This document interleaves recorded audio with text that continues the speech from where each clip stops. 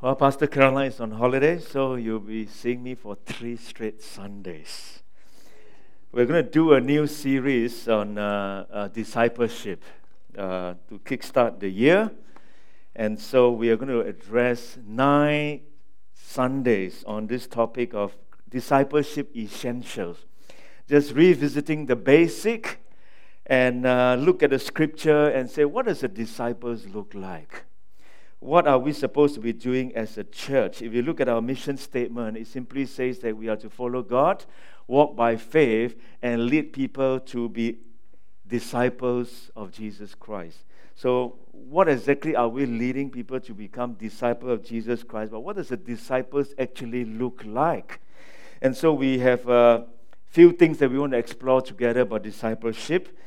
Next week I'll be talking about discipleship and baptism, and discipleship in the church. And then we look at a few marks of what a real disciple of Jesus Christ actually looks like. So today, I thought I'll begin this series on the cost of discipleship. I can assure you that this is a difficult sermon to listen to. At the same time, it's even harder to preach. But at the same time, I want to be faithful to God's word. As a pastor, I'm only concerned about what the Word of God says. I'm not into political correctness, but I'm into biblical correctness. And so while it is difficult to listen to of what Jesus laid down, the cost of discipleship, but it is essential and necessary for us as believers to revisit some of this basic and evaluate our hearts and say, am I going the right way? About 27 years ago, 1993, I joined Operation Mobilization, OM. It's a mission organization. Some of us were aware of Zulaw's ship and all that. And I joined the ministry for 2 years. I went to Indian subcontinent. I went to India, Pakistan, Nepal, Afghanistan, and I spent 2 years there. And prior to going on this journey, there are a few things you have to do. And one of the things we have to do is we have to read a number of books. And one of the books that we are asked to read is called True Discipleship by William MacDonald. It's a very short book. You actually can get it from the internet. I think it's an ebook for free. It's just filled with many short chapters on certain topics. And just straight to the point. Pum, pum, pum, pum. Some of us, we like, when we are a bit more aware of certain things, you just like the gist of it. You don't have to go one big circle and one big round. So some books are quite helpful. It just straight away tells you what it is without having to go through one big round to make a point, in a sense. And such is this book. Let me just read to you the first chapter of it, the terms of discipleship. It begins with this. It said, true Christianity is an all-out commitment to the Lord Jesus Christ. The Savior is not looking for men and women who will give their spare evenings to Him, or just their weekends, or just their years of retirement. Rather, He seeks those who will give Him first place in their lives. Nothing less than unconditional surrender could ever be a fitting response to His sacrifice at Calvary. As the hymn said, love so amazing, so divine, could never be satisfied with less than our souls, our lives, and our all. The Lord Jesus made stringent demands on those who would be His disciples. Demands that are all but overlooked in this day of luxury living. Too often we look upon Christianity as an escape from hell and a guarantee of heaven. And beyond that, we feel that we have every right to enjoy the best that this life has to offer. We know that there are those strong verses on discipleship in the Bible, but we have difficulty reconciling them with our ideas of what Christianity should be. We can accept the fact that soldiers give their lives for patriotic reasons, or firemen give their lives for the bushfire.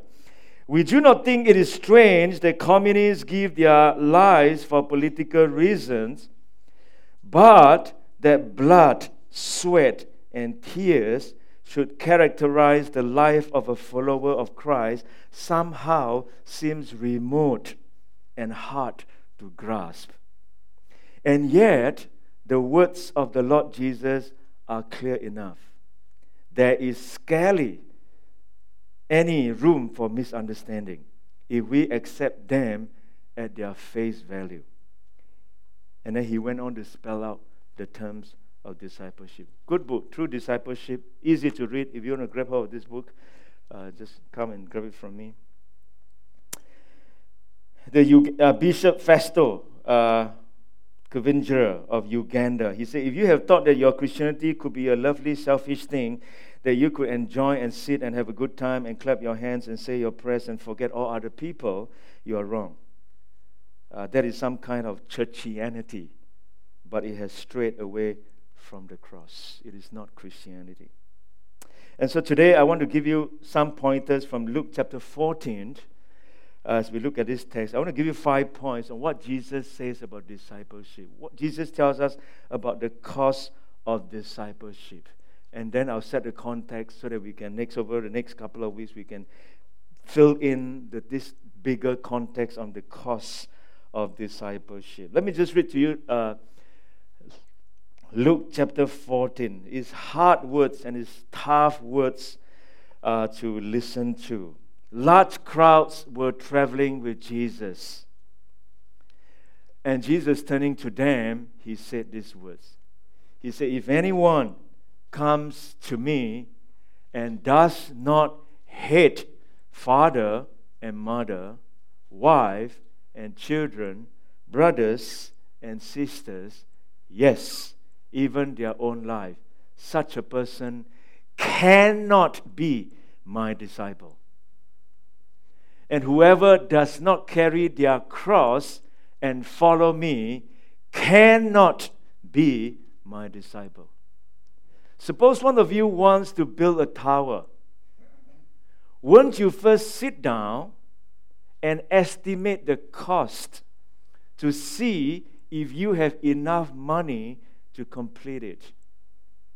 For if you lay the foundation and you are not able to finish it, everyone who sees it will ridicule you, saying, this person began to build and wasn't able to finish. Or suppose a king is about to go to war against another king. Won't he first sit down and consider whether he is able with 10,000 men to oppose the one coming against him with 20,000? If he is not able, he will send a delegation while the other is still a long way off and will ask for terms of peace. In the same way, those of you who do not give up everything you have cannot be my disciples. 3 times it says that in this passage. Large crowds. I forgot to fill in verse 34 and 35. It says, salt is good, but if it loses its saltiness, how can it be made salty again? It is fit neither for the soil nor for the manure pile. It is thrown out. And Jesus, often when he said some very difficult teaching, he will always complete with this sentence: whoever has ears to hear, let them hear. Knowing that some will not hear. And I hope that you will have ears to hear of what Jesus is about to say and spell out the cost of following Jesus. The first verse says, large crowds were traveling with Jesus. As I read the gospel, I always see that Jesus somehow has difficulty with large crowds. He doesn't seem to be impressed with large crowds. He often wants to go a little bit further because he knows that people who follow him with all kinds of reasons. People who come to Jesus with all kinds of motivations, and people come to church with all kinds of reasons in their mind, and he just wants to bring home the real thing So he's not particularly impressed with large crowds. And he often like to, at the end already, will pull aside, withdraw, and just talk to his small little band of disciples, and more interested in small, authentic, genuine group of people that will follow. He seems to distrust a large following. He's aware for many of them, this was just a popular movement, a kind of happening, rather than any deep commitment. And you just need to look at John chapter 6. Jesus literally says some of the hardest teaching that he turns away almost 10,000 people. And then he has to turn to his disciple, do you now also want to leave me? And Peter probably spoke the best word. Where else can we go? You are the Messiah. Where else can we go? And so he seems to be interested in small group, really, some genuine, authentic followers. Like what John Wesley said, give me 100 men and women who love God and fear sin, and I'll change the world. I just need 100 people who love God but fear sin, and I will change the world. The point is authentic, genuine people who work. You only need a few in that sense. You only need a few. And Jesus seems to be very disdain about large crowd following him, and he wants to just kind of go down and issue a lot of challenges. In some sense, almost like deliberately turning people away, deliberately push out the challenge. If you can't take the heat, then get out of the kitchen. You can't do it, don't consider. He almost always seems to be doing that. And it kind of puzzles me, isn't it? As a Christian, we want people to come, you know. We try people to come to become Christian in a sense, but Jesus often the other way around. Even the rich young ruler come to Jesus, Jesus turning away. And did you realize that when he refused to do what Jesus asked him to do, Jesus actually didn't call him back. Jesus let him go. Jesus never said, all right, I know, maybe in the process you will change your mind as you go along. You can start off with a little bit first, maybe 10%, and later on. But Jesus never do that. He seems to think, well, if you're not willing, that's it.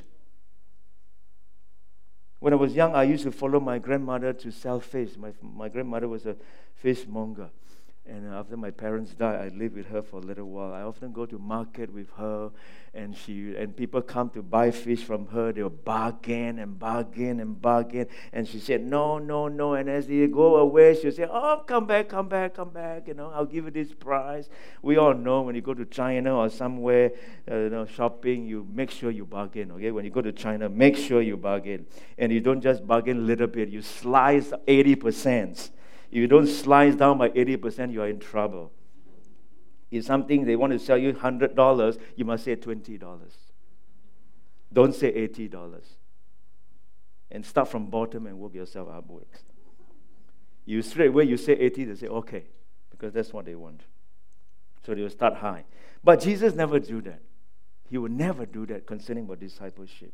He will never do that. It's either all or none. And so here in this passage in Luke chapter 14, there are 5 things that Jesus posed a challenge to this crowd of people. And I actually don't know what did they do to it. The first one is, he tells us discipleship is about allegiance.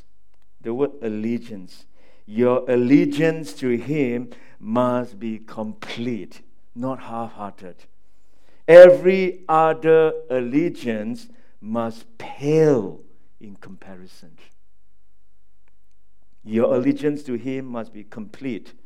Every other allegiance must pale before it. This is what exactly Jesus meant when he said, if anyone comes to me and does not hate father and mother, wife and children, brothers and sisters, yes, even their own life, such a person cannot be my disciple. Look at that. The allegiance is to Christ, number one. All other relationship, by comparison, is almost hatred. Of course, we all know it doesn't literally mean to go and hate our parents and dislike people or dislike our wives. We all know it's hyperbole in the sense to push something to an extreme to make a point. We all have that kind of saying, to push something to an extreme just to just to make a point, because Jewish idiom is like that. They don't have something like love less. It's either love or hate. If I say I love vanilla but hate chocolate, I don't really hate chocolate in the sense. It's just to say that vanilla is my favorite. It's just a way of saying that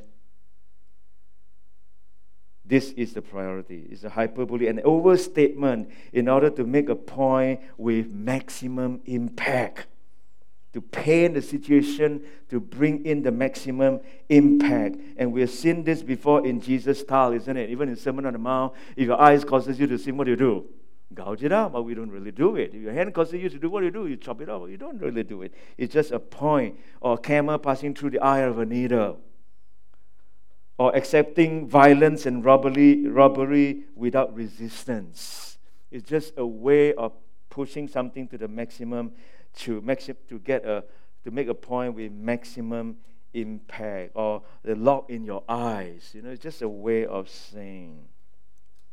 Jesus is simply contrasting our allegiance to Jesus in the strongest possible way. No earthly tie, however close, must take precedence over our allegiance to and obedience of Jesus. He's number one by far. No person even comes close. William Temple says this. He said, above all else, do not touch Christianity unless you are willing to put Him first. I promise you a miserable existence if you put Him second. Do not touch Christianity unless you're willing to put Jesus first. I promise you a miserable existence if you put Him second. Or C.S. Lewis said, put the first thing first, and then you get a second thing. You put the second thing first, you get neither. It's not that you put the second things when you get the second thing. You put the second thing first, you get neither. Jesus is like that. When you put Jesus at the center of your life, every other relation fall into place correctly, rightly so, because He will dictate everything how you live your life, and all other relationship will fall into the rightful place. In fact, you love your wife more, you love your parents more, you love your children more when you put Christ first. It's not the other way around in that sense. John Stott, an English statesman who died a couple of years ago, remained single all his life. I read about him. He says this, the Christian landscape is strewn with the wreckage of derelict, half-built towers, the ruins of those who began to build and were unable to finish. For thousands of people still ignore Christ's warning and undertake to follow Him without first pausing to reflect on the cost of doing so. The result is the great scandal of Christendom today, so-called nominal Christianity. And in countries to which Christian civilization has spread, large numbers of people have covered themselves with a decent but thin veneer of Christianity. They have allowed themselves to become somewhat involved, enough to be respectable, but not enough to be uncomfortable. Their religion is a great soft cushion. It protects them from the hard unpleasantness of life while changing its place and shape to suit their convenience. No wonder the cynics speak of hypocrites in the church and they dismiss religion as escapism. So the first thing that Jesus spelled out about the cost of discipleship is allegiance to Christ. All other relationships pale in comparison. The second thing that Jesus says about the cost of discipleship is carry the cross. Carry the cross or die for me. You must be constantly ready to die for Christ, if necessary, as you follow Jesus. Somebody said that if you don't know what you're living for, then try to ask yourself, what are you willing to die for? If the things that you're willing to die for is the very reason that you're living for. I often like to challenge people that. You don't know what you are living for, then ask yourself, what are you willing to die for? The thing that you're willing to die for is the person that you're living, or is the thing or the person that you're living for. Here in verse 27, Jesus went on to say, after talking about allegiance, whoever does not carry their cross and follow me cannot be my disciples. And then the next question is, what does carrying the cross means, isn't it? It means that we must accept the death of our own self-directed life, die to ourselves daily, and be willing to face whatever physical, emotional, or social persecution that ensues, and follow Jesus. The cross is not some physical infirmity or mental anguish that sometimes we like to say. The cross is not caring for a sick child. That's a responsibility. The cross is not putting up with a cranky supervisor or manager or an unfair teacher or a bossy relative. That is not carrying your cross. The cross which Jesus talks about is a suffering that is ours because of our relationship to Jesus. As a result of my relationship with Jesus, as a result of my position and my stand that as a Christian, and therefore I face persecution, that is my cross. That is what Matthew chapter 5 says, isn't it? Towards the end of the Sermon of the Mount, Jesus said these words, isn't it? Blessed are those who what? Where people insult you, persecute you, and falsely say all kinds of evil against you because of me. Not because you are nasty, because you are pain in the neck, or because you're lazy. Not because of that. Because of me, because of righteousness. Because you as a believer, you take a position, and as a result, you suffer some sort of persecution. Whether it is the Prime Minister who stand up as a Christian, or whether it's Israel Folau who stand up at a position, they are being persecuted. That is carrying the cross. That's not being nasty. So to take up the cross is about dying to ourselves. Dying to our self-directed self. And live for Jesus. Because He redeemed us, He saves us, now we belong to Him. And C.T. Studd, one of the authors that challenges me as a young believer, says that it's either you have to be a thief to keep what is not yours, otherwise you have to surrender everything to Him. Martin Luther said, a religion that gives nothing, costs nothing, and suffers nothing is worth nothing. A religion that gives nothing, costs nothing, and suffers nothing is worth nothing. Something that is valuable will always cost. We all know that. Something that is valuable will always cost. And so second thing that Jesus spelled out about cost of discipleship is carry your cross. Die to yourself daily. Because this self will always resurrect daily. And we have to learn to crucify it daily. Not once off, daily. Because you will come back. You will come back. You will come back. And thirdly, Jesus went on to say, count the cost. Because He knows it's so high demand and expectation, He went on to spell out, count the cost. And from verse 28 to 32, He gave two illustrations that we just read through. Count the cost. You must count the cost before you start to determine if you are committed enough to follow me. If you realize that you aren't, then don't even begin.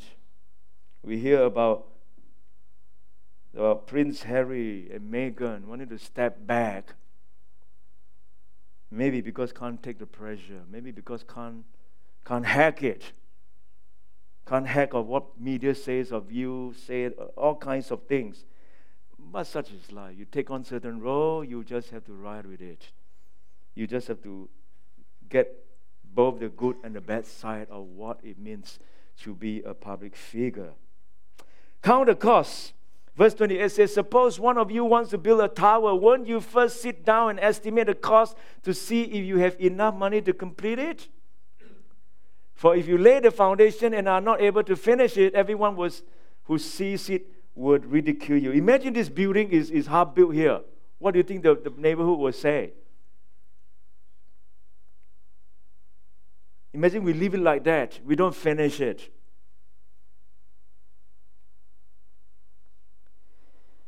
So Jesus is basically saying, well, you don't have the willingness to see through, don't even attempt the journey. Discipleship is a decision that demands the utmost seriousness and commitment. And then he went on to say another example about a king is about to go to war against another king. Won't he first sit down and consider whether he's able with 10,000 men to oppose the one coming against him with 20,000? If he's not able, he will send a delegation while the other is still a long way off and will ask for terms of peace. I'm sure Iran and America, they thought about this too, isn't it? The consequence, whether or not able, all these kind of things that talks about before they proceed with an all-out attack of each other. They consider. Jesus is basically saying, consider ahead of time whether or not you are willing to become his follower. It will take everything you have and more. Discipleship will figure in every future decision of your life. The will of God will be first in your priority from now on. And you don't have the ability or willingness to give or to keep following Jesus, then don't begin. Don't move forward a battle that you will surely lose. You know, there was a story about a pig and a chicken. They were talking one day. They said, it's Farmer John's birthday tomorrow. Why don't we celebrate for Father John or Farmer John? And then this chicken came up with a fantastic idea. Said, why don't we cook Farmer John bacon and egg?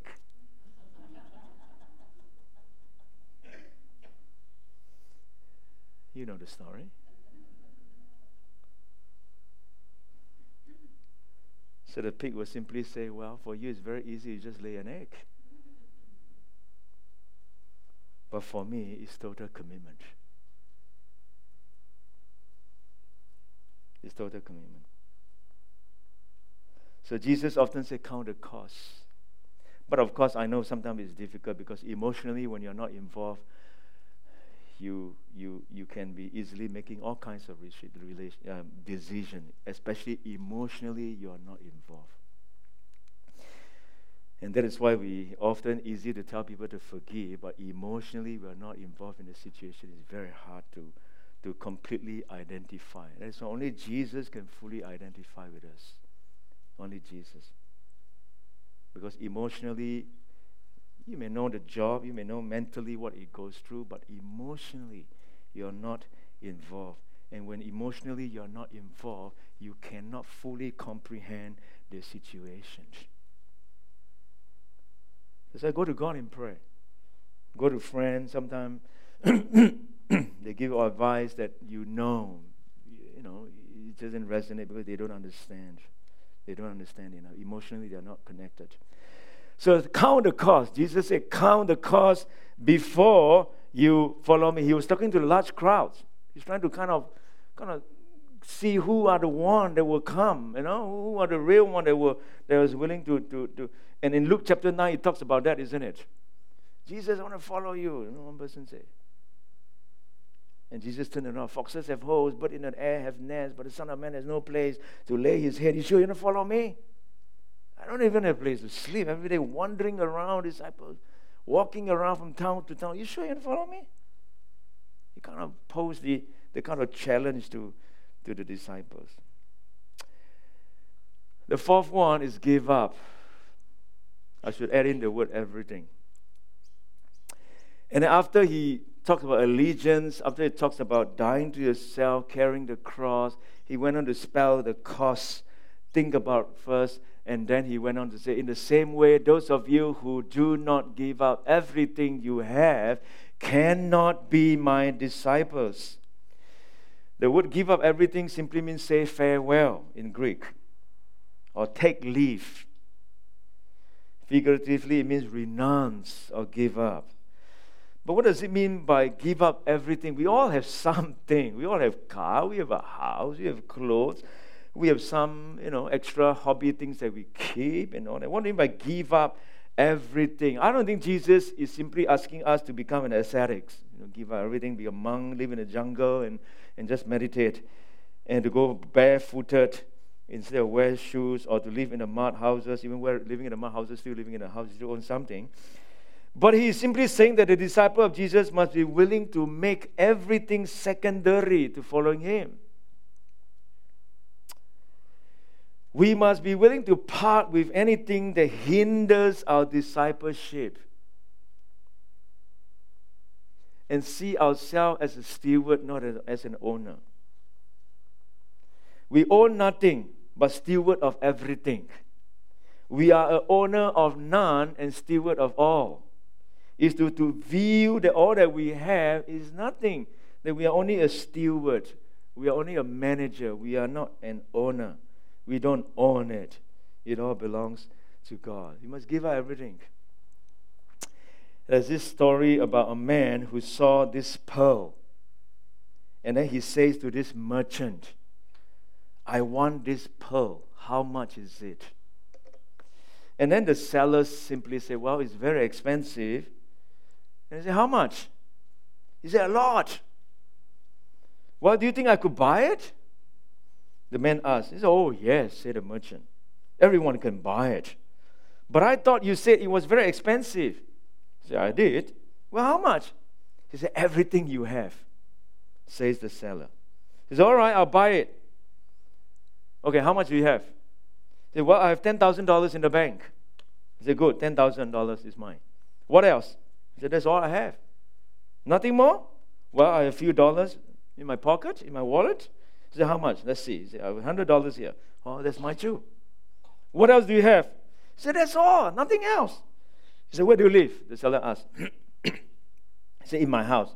Yes, I own a home. The seller writes down, oh, house. All right, it's mine now. Where do you expect me to sleep then? In my camper van? Oh, you have a camper van. That's mine too. Am I supposed to see my car? Oh, you have a car too. The car is mine too. Look, you have taken my money, my house, my camper van, my cars.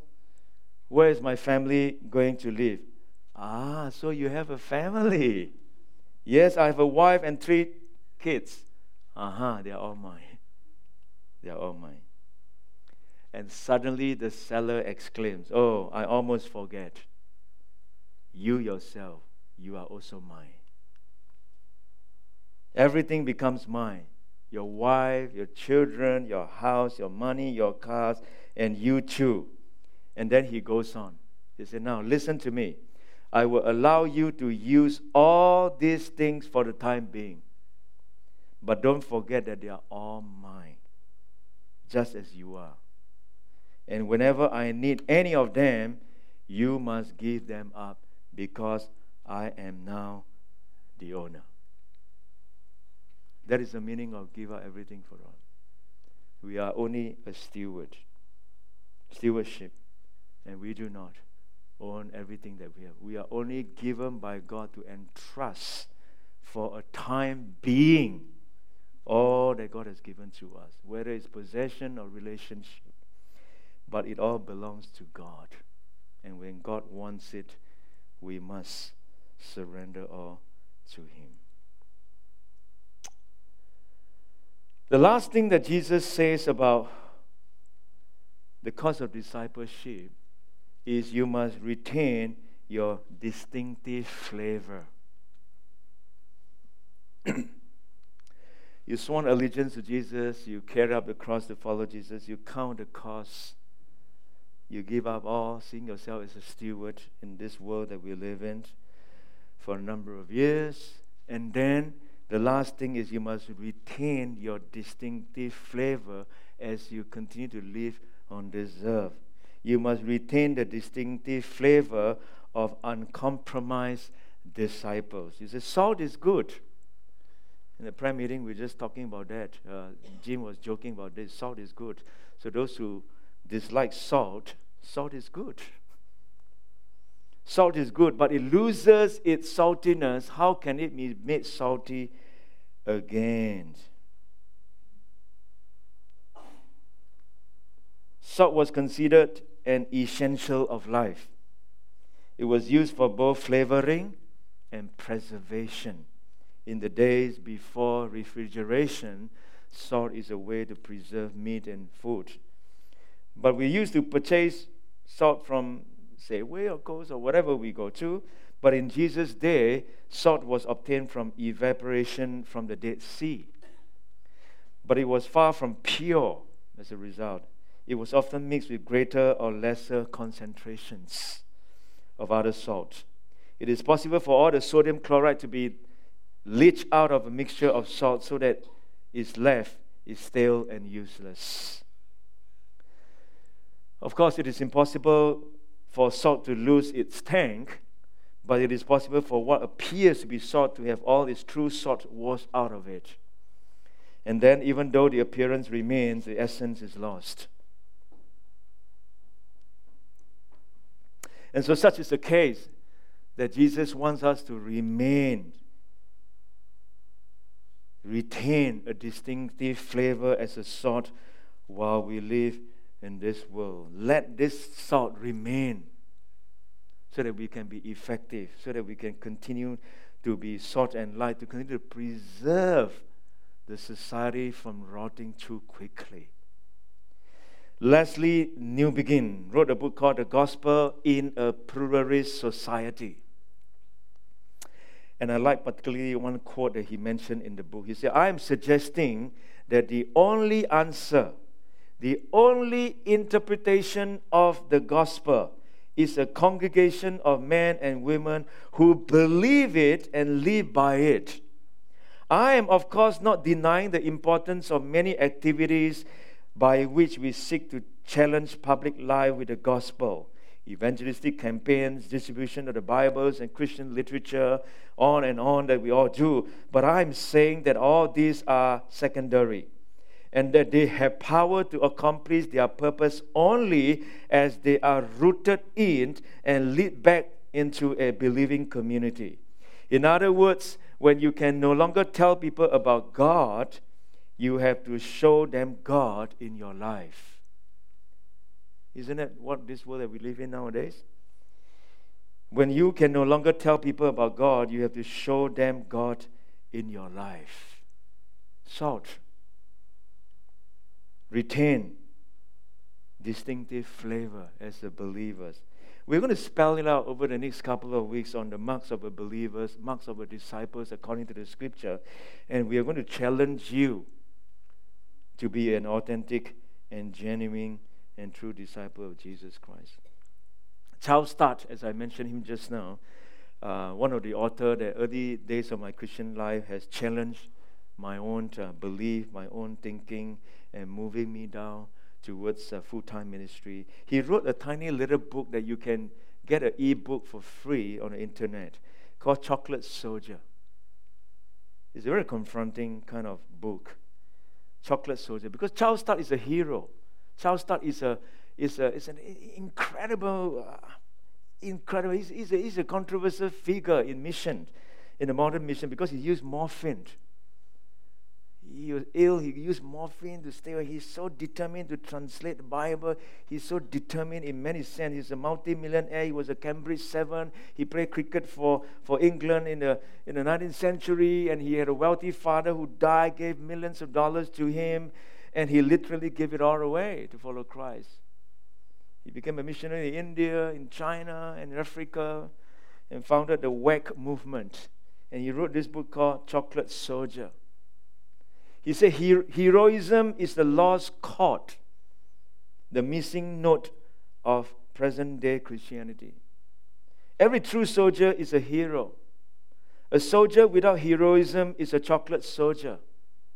Every true Christian is a soldier of Christ, a hero par excellence, braver than the bravest, scorning the soft seduction of peace and her oft-repeated warnings against hardship, disease, danger, and death, whom he counts among his bosom friends. The otherwise Christian is a chocolate Christian, dissolving in water and melting at the smell of fire. Sweeties they are, bonbons, lollipops, living their lives on a glass dish or in a cardboard box, each clad in his soft clothing, a little frill, white paper to preserve his dear little delicate constitution. God never was a chocolate manufacturer and never will be. God's men are always heroes. And then he went on and said, in Scripture, you can trace their giant foot tracks down the sands of time. And he went on to list Moses, David, everybody who is a hero in God's sight. Chocolate soldier. And so, my friend, I said to you earlier, it's a difficult message to listen to.